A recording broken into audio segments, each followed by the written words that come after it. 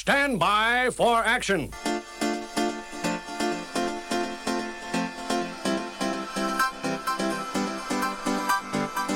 Every show we drop the needle on the tracks that were part of the mixed tapes and mixtapes of my 80s and 90s. Tunes that followed me on the train in the morning, on the way to my adventures on the weekend, and all the times in between.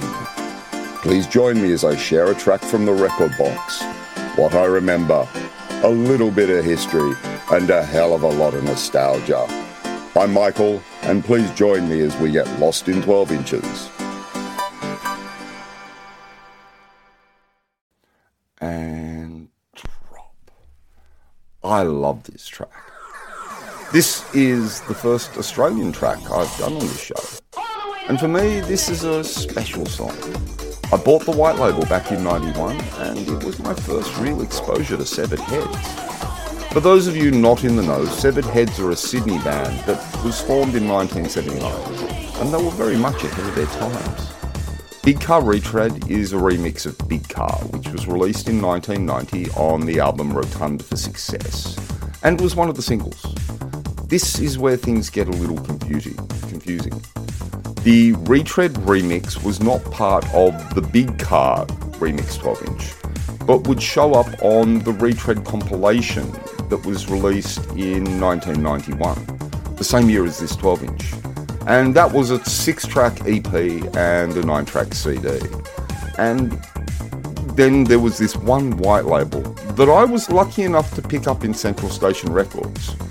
It came in a plain black sleeve with the label stamp Big Car Severed Heads on one side and the record label information stamped on the B-side.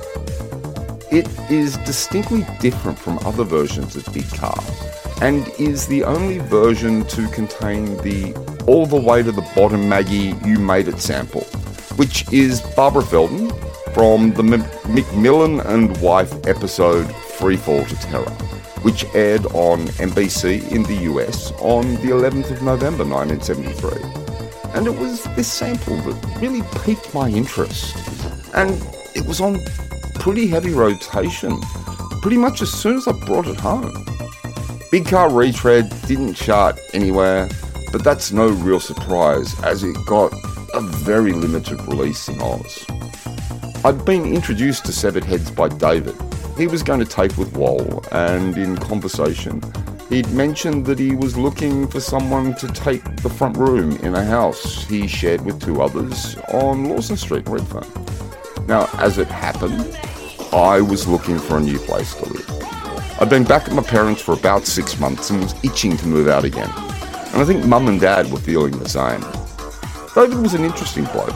He grew up in the Shire. Now, for those of you listening who don't come from Sydney, the Shire is not a reference to Middle-earth, but it's what Sydneysiders call the southern suburbs. He'd been a surfer when he was younger, but became a goth when he was about 16 or 17. By the time I'd met him, he'd kind of grown out of that a bit and was a kind of raver, but really into his industrial music. Most of which I kind of tolerated, but there were a few bands that I enjoyed, including the one that I'm talking over now. He was tall, skinny, with long hair that had been dyed black, but he was letting that grow out. Now, I was working in a shoe shop in the QVB at the time, and living in Redfern would mean I could start walking to work again. So after taking a look at the place and meeting the others in the house, Alistair and Charlotte, the goth couple who was studying at Sydney Uni, I moved myself in. Lawson Street would be my base of operations for the winter of 1991. During the week, I'd do the daily grind, walk to work, sell ladies' shoes, walk home, have dinner, then couch surf of an evening, rinse, repeat. This would be broken up with the occasional night where Wall would come and stay, and sometimes Natasha or Blair would visit. Now, the gears had really changed on Friday, and for the weekend, this house was rave central. Because of its proximity to Alexandria and the warehouses that were the usual places for Saturday night festivities, my house was a perfect meeting place. And from here, we'd attend Love, Time, and Psychosis. But it was also a stone's throw away from the clubs and bars around Oxford Street, so there was always something to do. And if a party didn't live up to the expectations, we could easily head home and chill on the sofa watching Rage until the top 40 had come on at about 6 a.m. and then head to whatever recovery party was close, or just into town or the Cross to get some breakfast. Now, tensions started pretty much as I moved in. This had been the first time that I'd lived with strangers. Now, I'd met Dave a couple of times as well, and we got on really well. But Alistair and I didn't really get along. He was one of those people that loved putting together rosters for all the housework, but he'd always skip his days, and then complain when you hadn't cleaned up the messes that he'd skipped when he'd skipped his day. I'd get home to find these really aggressive little notes complaining that I hadn't done my jobs and that it wasn't good enough. He was a real prick. Now, don't get me wrong, I had some memorable times in that house. But after about 3 months, I was getting a bit sick of him. And funnily enough, so was David. They'd been friends, but the relationship soured soon after they'd moved in together.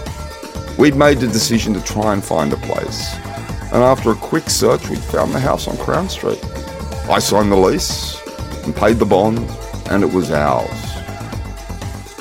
So, would Big Car make it onto my monthly playlist if the algo thought that I might like it in my Discover Weekly?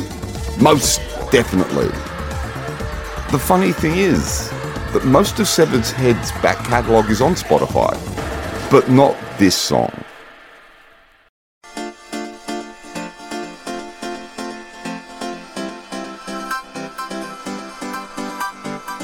And now we are at the end of another nostalgia trip.